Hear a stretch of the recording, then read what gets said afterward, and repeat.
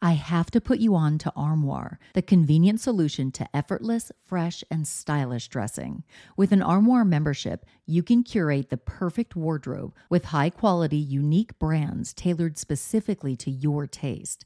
Simply take a 5-minute style quiz, select items from your personalized closet, then your chosen styles arrive at your doorstep in as little as 2 days. When it's time for a wardrobe refresh, just swap out your current pieces for new-to-you styles. I go from professional to the carpool pickup line, so I need a diverse wardrobe. With Armoire, I always have something fresh and on trend for any occasion, without the clutter. I recently edited my wardrobe to staple pieces only because Armoire allows me to add new pieces monthly and return them just in time for me to do it all over again. And by renting rather than constantly buying new clothes, I'm contributing to sustainability. Armoire is currently helping me through my chic era with all the high fashion and edgy options that I am loving. And the empowering aspect of supporting a women-founded and women-led business is so cool. With their personalized styling suggestions and diverse designer offerings, Armoire has helped me define and refine my personal style, even as trends evolve and my body changes. Whether it's a date night, a professional event, a formal affair, or just a trip to the grocery store, Armoire ensures that I am always dressed to impress effortlessly. Right now, my listeners can give Armoire a try and get up to 50% off their first month. That's up to $125 off.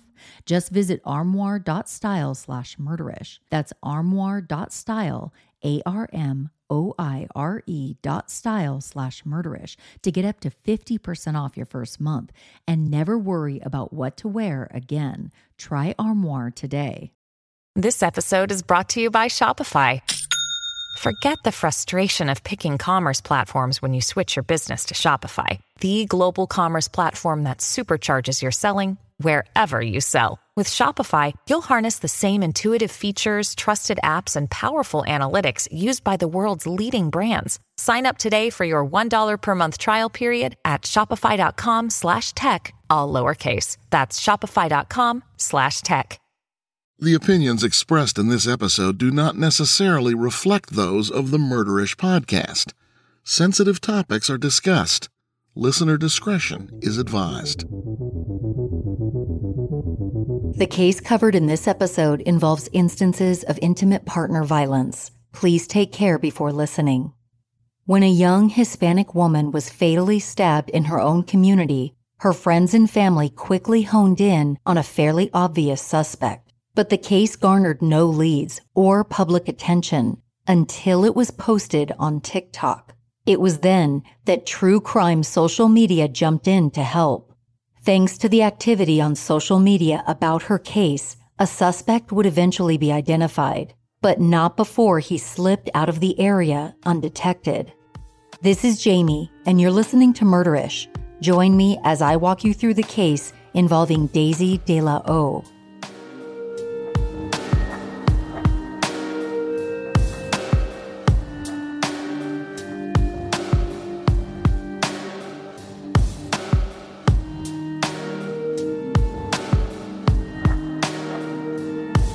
This case takes us to Los Angeles County, to the city of Compton.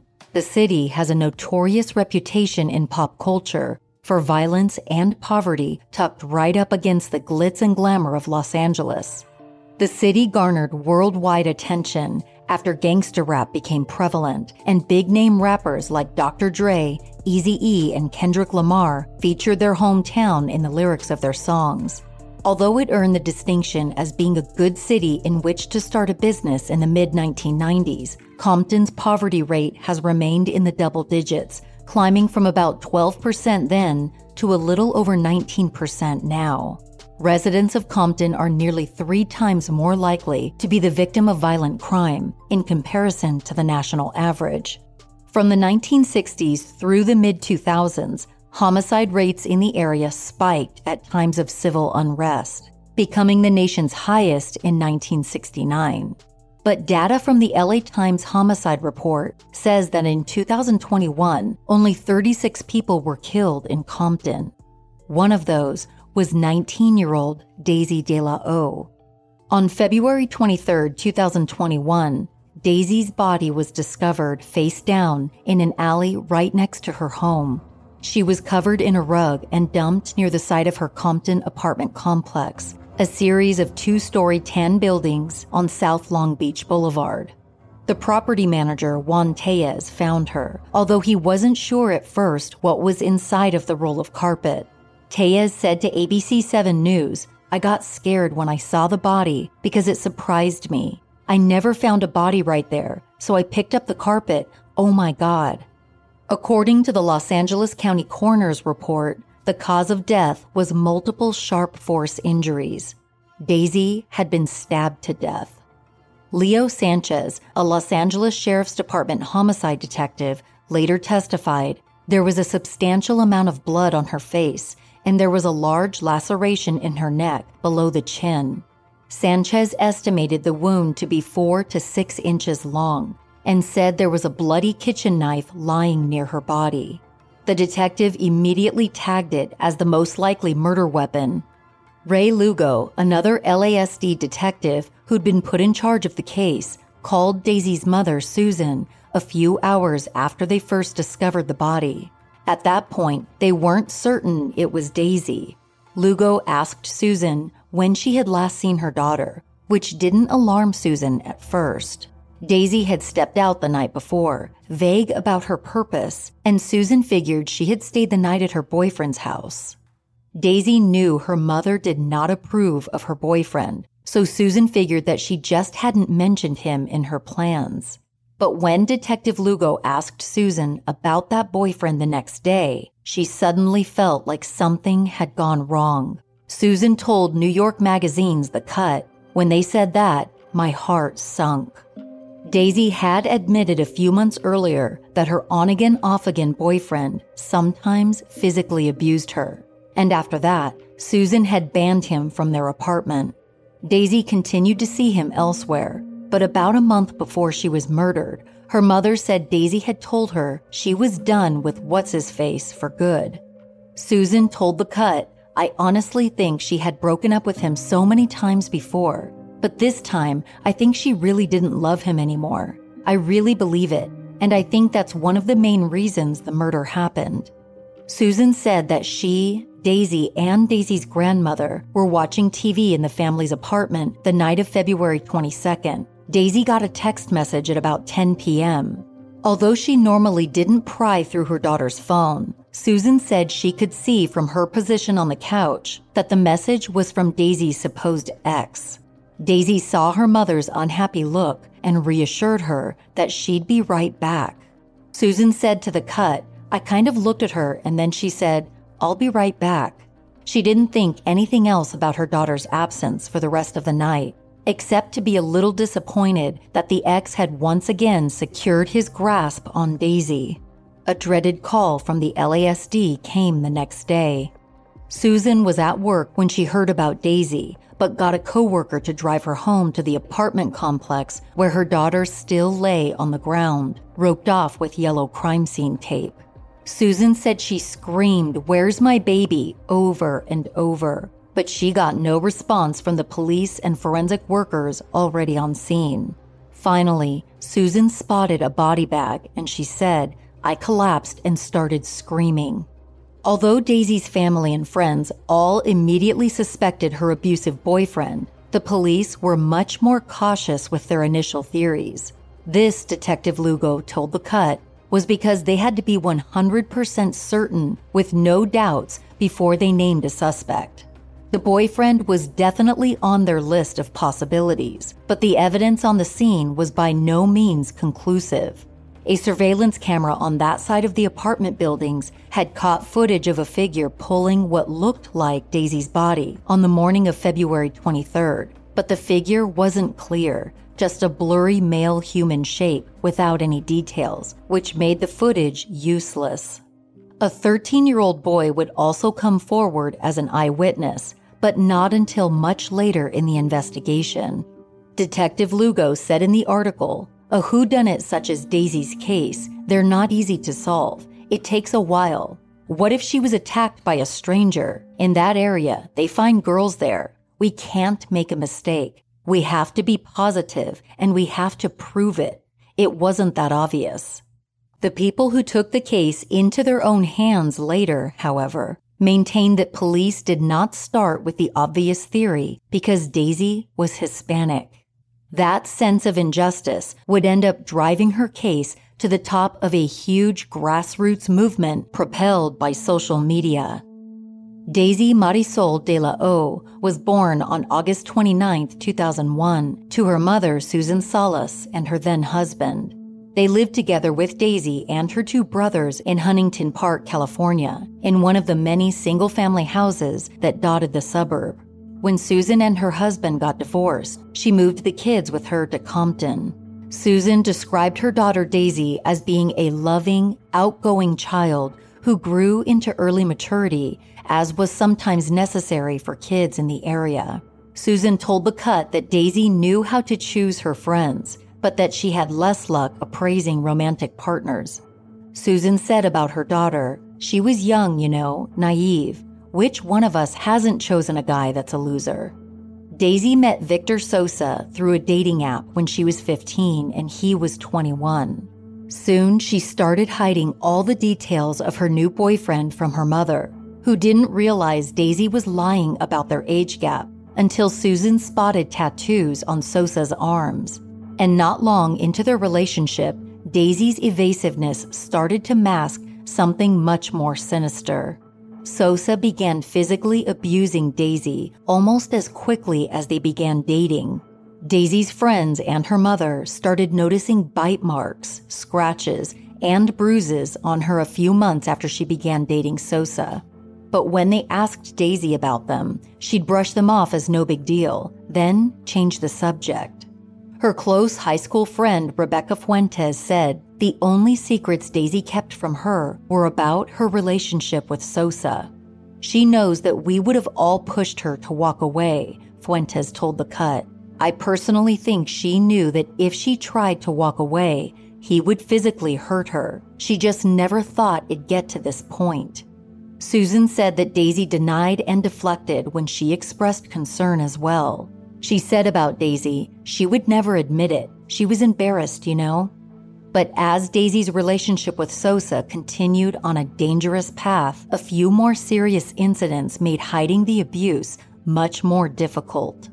Daisy's younger brother, Nathan, said he saw Sosa strangle his sister when the three of them were at the De La O's apartment while Susan wasn't home. Another time, when the three of them were alone, Nathan heard Sosa start to argue and then physically attack Daisy in the top bunk of the bed she and Nathan shared. Nathan said he intervened both times to keep Sosa from attacking his sister further, pushing Sosa away from Daisy and placing himself in front of her. There was one incident from which Nathan could not protect his sister because she was too far away. On one particular day, when Daisy was in her last year of high school, Nathan saw her and Sosa outside of the De La O's apartment building. He watched them together from inside until suddenly, Sosa hit his sister over the head with a skateboard. Nathan rushed outside to help, but by that time, both Sosa and Daisy had fled the scene while Daisy's head was bleeding. She didn't come back to the apartment until later in the day. When Daisy arrived, Susan was home and startled to see a cut on her daughter's forehead, one that needed stitches. While they were at the hospital, Susan tried to file a police report, but since Daisy refused to accuse Sosa of being her assailant, the process went nowhere. Susan argued that Daisy, at 17 years old, was still a minor and therefore, as her mother, she should be able to make the report herself. Susan said she went to the police departments in Compton, Huntington Park, and the Los Angeles County Sheriff's Office, but they all told her the same thing. If Daisy wasn't willing to make the accusation herself, they could not file a report on Sosa. Police representatives from those departments all told The Cut that when domestic violence is involved, it's hard to prove there was a crime if there is no accuser or self-identified victim, even when a minor child is involved and has an advocate who is of majority age.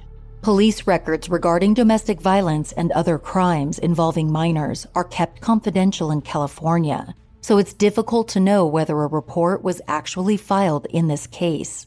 One thing that Susan could do was contact the administration at Daisy's high school and tell them about what Sosa had done to her daughter.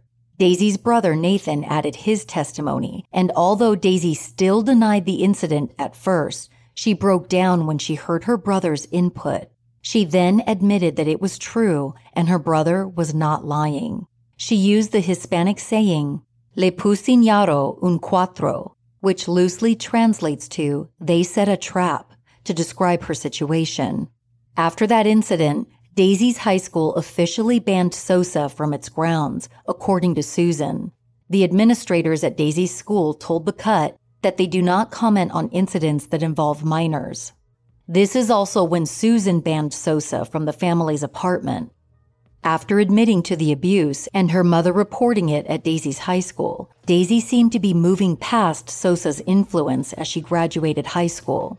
She stayed with her family as she worked an evening job at CVS. She saved money for her first car and attended business administration classes at East Los Angeles College. Daisy wanted to eventually own a beauty shop where she'd specialize in makeup and tattoos. In the meantime, she studied, saved money, worked, and dyed her hair unique colors like bright turquoise paired with black. Susan thought her daughter had gotten Sosa completely out of her life, even after all of their on and off dating over the last few years. Jasmine Garcia, a friend of Daisy's from high school, however, knew it wasn't that simple. Jasmine told The Cut, Daisy's also not the type of person to leave a person hanging. If a person was doing bad, she'd check up on them. Even if she tried cutting ties, she wouldn't do it completely because she cared too much. Jasmine thinks that Daisy's sense of protective kindness is the reason she answered Sosa's text message on the night of February 22nd.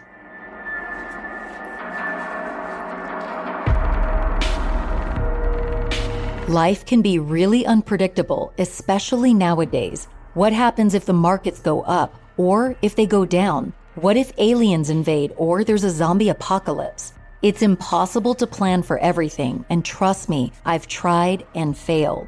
But there is one thing we can all plan on, and that's where Ethos Life Insurance comes in. With Ethos, you can get life insurance in 10 minutes for as little as $10 a month. Ethos offers competitive rates from top-rated carriers, making it affordable and convenient. Their online application doesn't require medical exams, just a few easy health questions that take minutes. I know from personal experience that the process of getting life insurance can be confusing, but getting a life insurance policy through Ethos makes the process so simple. Their easy-to-use technology and helpful experts will bring you peace of mind because everything is completed entirely online from the comfort of your home. Every year you wait, life insurance premiums increase by 8 to 10%. Get a free personalized quote at ethoslife.com/murderish, spelled ethoslife.com/murderish. Go to ethoslife.com/murderish to get your free life insurance quote today. Ethos Technologies, Inc. operates in California as Ethos Life Insurance Services, not available in all states, and prices subject to underwriting and certain health questions. If I had some extra time, I'd start preparing for the holiday season now. I'd get holiday cards out to my family members. I'd send out Murderish cards to my valued listeners, and maybe even ship a special Murderish merch package to my most supportive listeners. If you're a business owner, you know just how important it is to be ready for the insane holiday season. Luckily, Stamps.com has everything you need to make life and your shipping needs a whole lot easier. Stamps.com is basically the post office you can access from anywhere 24/7. For over 2 decades, Stamps.com has been indispensable for over 1 million businesses. And since rates are constantly changing, Stamps.com offers a switch and save feature that allows you to compare different carriers and rates just to make sure you're getting the best deal every time. You can protect your margins with huge discounts on USPS and UPS rates with as much as 86% off. It's a stress-free solution for every business. All you need is a regular computer and printer. Get ahead of the holiday chaos this year. Get started with Stamps.com today. Sign up with promo code MURDERISH for a special offer that includes a 4-week trial plus free postage and a free digital scale. No long-term commitments or contracts. Just go to Stamps.com, click the microphone at the top of the page, and enter code MURDERISH. From its start, the investigation into Daisy's murder frustrated those close to her. The only immediate media attention it received was a paragraph from a local TV affiliate, KTLA, which was as short and anonymous as the LA County Sheriff's Department press release it was based on.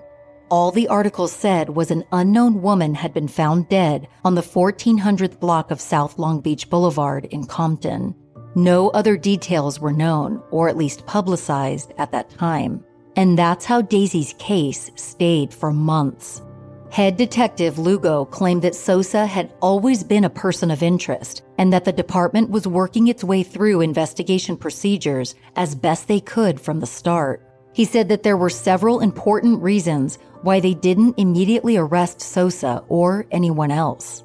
Detectives had to take time to review evidence from the scene, which included an attempt to match DNA from the bloody knife to Sosa. Due to an unspecified previous criminal charge, law enforcement already had Sosa's DNA on file, but processing forensic DNA can take weeks. Lugo emphasized to the cut that they had to be absolutely sure they had enough evidence against Sosa before making an arrest. Lugo said about the case against Victor Sosa, there was doubt. There was always doubt. We can't be wrong.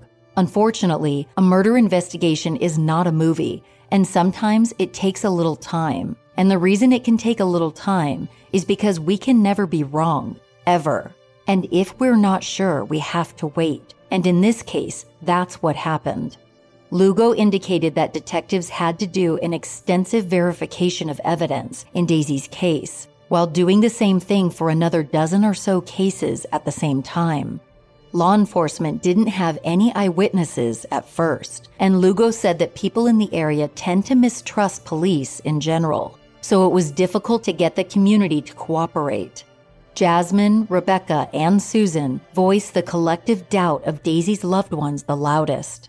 They all experienced patience that wore thin as they saw the months go by with an obvious suspect, Victor Sosa, running free. Susan remembered the 3 separate police departments who wouldn't take her report about her minor child getting beaten up by her older boyfriend. Jasmine thought about all the Hispanic, Latino, Black, and other victims of color who were regularly ignored by the media and police. Then, Rebecca took to TikTok, which would turn out to be a very smart move. As May of 2021 dragged on and nothing had progressed, Rebecca used her personal account to send out a plea using the hashtag #JusticeForDaisy. Her TikTok on May 26th highlighted her charismatic friend in a montage style. Her post began with the scant details of Daisy's murder superimposed onto a photo of her enjoying a carnival. It transitioned into photos of Sosa, details of how he'd abused Daisy, and a plea for TikTok to do your thing, to spread the information everywhere so that as many people as possible would help propel Daisy's case to justice. The TikTok worked better than she imagined. Her phone was blowing up with messages about how crazy it was that viewers, even those in the same LA area, were learning about Daisy's case from social media instead of the news. Millions of replies and uses of the hashtag #JusticeForDaisy produced a bigger crowd of sleuths on the case than the police could ever do. Rebecca had been on the app long enough to see several other true crime stories resolve themselves through social media posts. Most recently, the case of Gabby Petito, a young woman who went missing while on a cross-country trip with her fiancé, had garnered hundreds of millions of views on Instagram before her remains had been found and her fiancé confessed to her killing. And to Rebecca, a young person who connected with her friends and strangers online, it seemed like a natural step to share Daisy's information publicly. Since the TikTok algorithm recommends specific content that users don't follow and thus might not otherwise see, Putting Daisy on the site would get her seen by more people than on sites that only showed users' content by people they followed. Social media has become a major aspect in criminal investigations since its inception. Experts are somewhat divided on how effective it can be. Retired Detective Paul Holes, a veteran investigator with the Contra Costa County District Attorney's Office in California, explained both sides in a Rolling Stone article. Holes said that his recent work on the Golden State Killer case was flooded with information from true crime fans after the details became public and spread through social media. Not all of it was helpful. Holes explained, "I was getting spammed continuously by people who had their own theories and developed suspects. I had to follow my own theories and investigative process." He told Rolling Stone that putting crime details on social media gives police and other investigators an unprecedented immediate way to stay in touch with those who may have valuable information, and vice versa. But both sides have to know how to use the system responsibly. Holes said police should adjust their content to evolve more with professional social media posting standards, and he emphasized that people should take thorough steps to verify information before sharing it or acting on it in any way. Leone Pretorius came to the same conclusion in their presentation at the 2021 Debating Communities and Networks 13 conference. In their paper, Social Media and Its Effects on Solving Crime, Pretorius provides several examples of how social media has permanently changed criminal investigations, concluding that social media has incited social change in that it is not only a tool that helps law enforcement fight crime, but it has also changed the way they get messages out to the public. In Rebecca's case, her call on behalf of Daisy for benign vigilantism actually worked. As soon as Rebecca put out the call for TikTok users to be on the lookout for Sosa, responses came pouring in. People told her where they were to show how far the information had spread. Several people thought Sosa looked vaguely familiar, and a few more claimed to know relatives of his and said they'd check up on them to see if any of Sosa's family had heard from him. At the same time, Susan's cousin Noemi set up a public Instagram account called Justice for Daisy to get the word out on a different platform. Only a few social media users offered any actual tips on the case, but the flood of support helped in its own way by propelling Daisy's story into coverage from the mainstream media. The LA County Sheriff's Department finally declared Sosa an official suspect and put out a wanted poster in late June of 2021. They posted it on the department's own Facebook page, bordered with yellow and stating, "Wanted for murder." Local outlets picked up the investigation again, this time using Daisy's name and the poster to flesh out the initial scant homicide report. The poster described Victor Hugo Sosa as being 25 years old and Hispanic. He was listed as being 5 feet 6 inches tall and weighing 130 pounds. His photo shows a smoothed-faced young man with a wispy black mustache over his slight smile.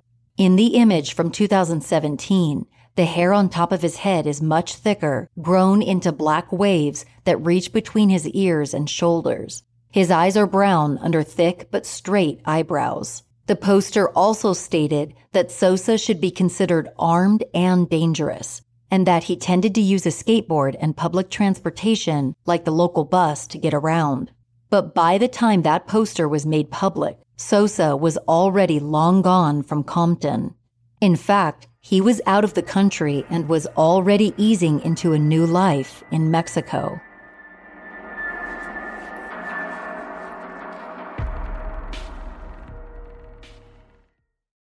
Exactly who discovered Sosa's location and how is somewhat in dispute. Susan and Noemi say that Noemi received a video clip as a direct message from the Instagram account she'd created.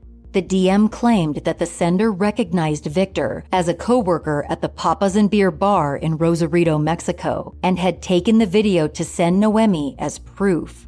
Noemi took screenshots before the video disappeared and sent them to Daisy's mother, Susan, on July 1st. Noemi had been getting tons of replies and tips that didn't end up going anywhere, and she had started acting as a vetting system to keep Susan from getting overwhelmed and even more frustrated than she already was. But that first day of July was different. Noemi caught Susan while she was driving and told her to call her back.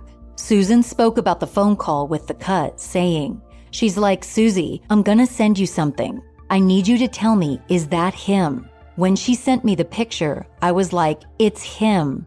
Sosa had bleached his hair blonde, but otherwise was taking no apparent caution to hide from authorities.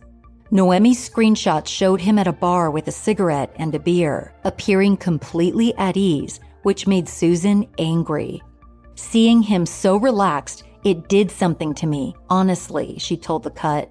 With a cigarette enjoying the music, that really drove me crazy. Susan said she immediately forwarded the images to Detective Lugo, as she said she'd been doing with any promising tips that Noemi sent her. According to Detective Lugo, however, none of the tips Susan had sent him were any help. He further claimed that he had already discovered Sosa's location on his own through connections with Mexican police in the area. In a Los Angeles Times article about the process, Lugo did say that the department received the information through a social media account, but he said it wasn't from Susan or Noemi. Looking at the bigger picture, it didn't matter who discovered Sosa's location. Just a day after police got the tip about his new location on July 2nd, Mexican police arrested him. Sosa was extradited to California and charged with the first-degree murder of Daisy De La O. Victor Sosa was held on $2 million bail at the Los Angeles Men's Central Jail. He pleaded not guilty, but several previously unknown witnesses would contradict that at a September 2021 preliminary hearing. First, Daisy's grandfather testified that he had seen Sosa staring into the family's apartment the night of the attack before Daisy went out to meet him. A young boy also claimed to have seen Sosa at the crime scene the next morning. The defense questioned the reliability of both witnesses since neither of them had come forward with this information before the hearing. Any previous witnesses who testified for the prosecution seemed somewhat insignificant once Victor Sosa's own mother, Claudia Gutierrez, took the stand for the prosecution. Gutierrez testified that her son had indirectly admitted to her that he had killed Daisy. According to the Oxygen Network's coverage, the deputy DA asked Gutierrez, "What did you ask him?" To which she replied, "If he'd done it, if he'd committed the crime." As for Victor's response, Gutierrez said he just bowed his head down. After that, Gutierrez told the cut she encouraged her son to do the right thing and turn himself in. In addition to the eyewitness accounts, investigators who worked on the case testified, describing Daisy's fatal wounds in detail. On September 7, 2021, the LA County judge in charge of the hearing ruled that there was enough evidence to proceed with a criminal trial.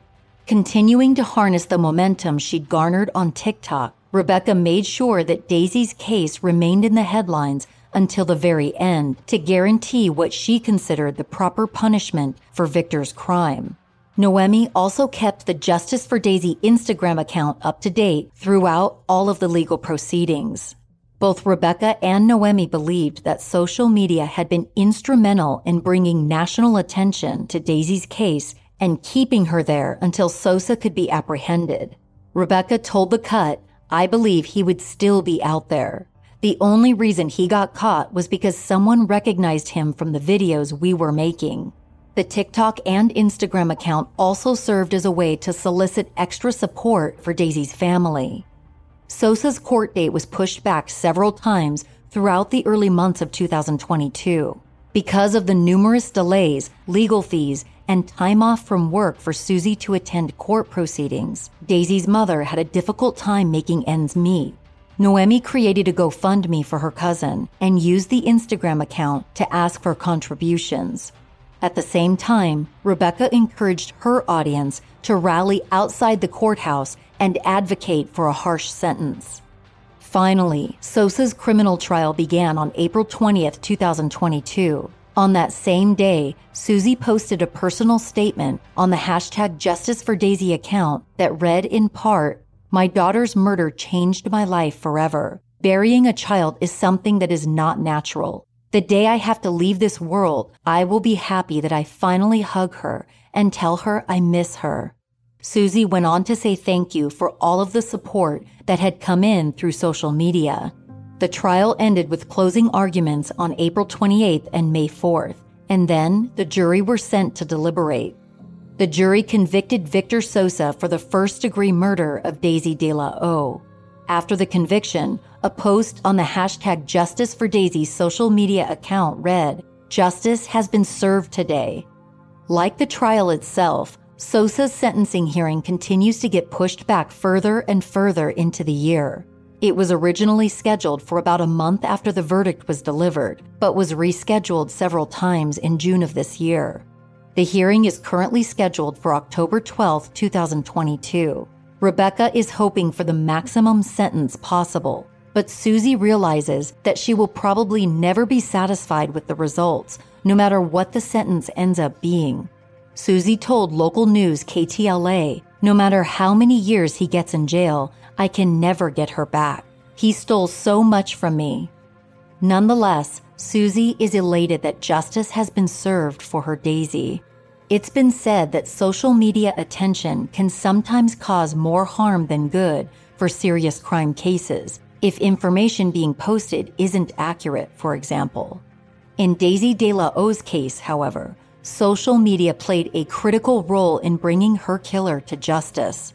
Though the young woman who loved to cook and hoped to own her own business one day was taken from this world far too soon, I hope her family finds solace in seeing justice done, thanks in large part to people who used social media to make damn sure that Daisy De La O's name would be known worldwide.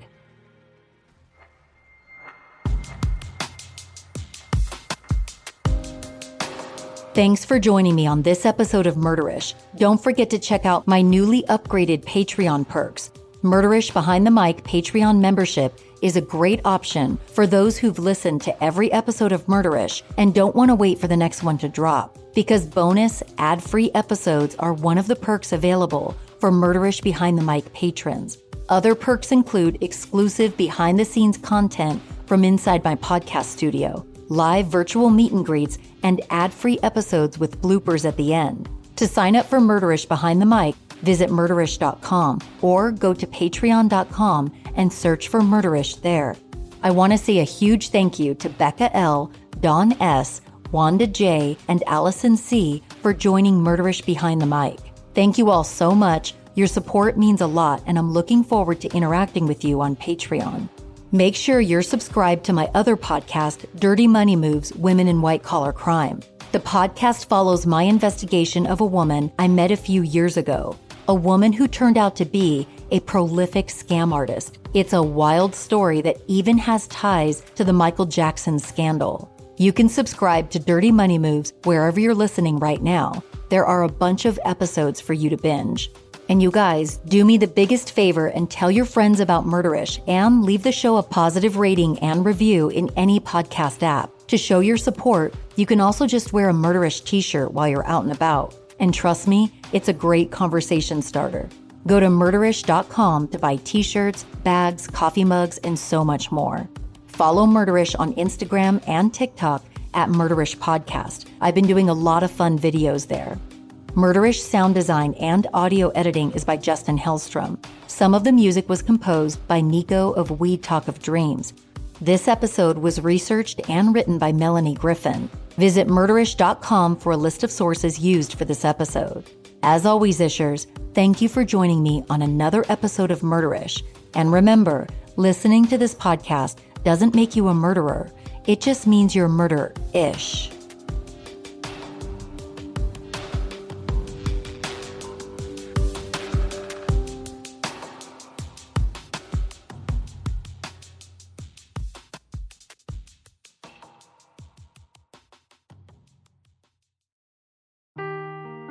Seeking the truth never gets old. Introducing June's Journey, the free-to-play mobile game that will immerse you in a thrilling murder mystery. Join June Parker as she uncovers hidden objects and clues to solve her sister's death in a beautifully illustrated world set in the Roaring '20s. With new chapters added every week, the excitement never ends. Download June's Journey now on your Android or iOS device or play on PC through Facebook Games.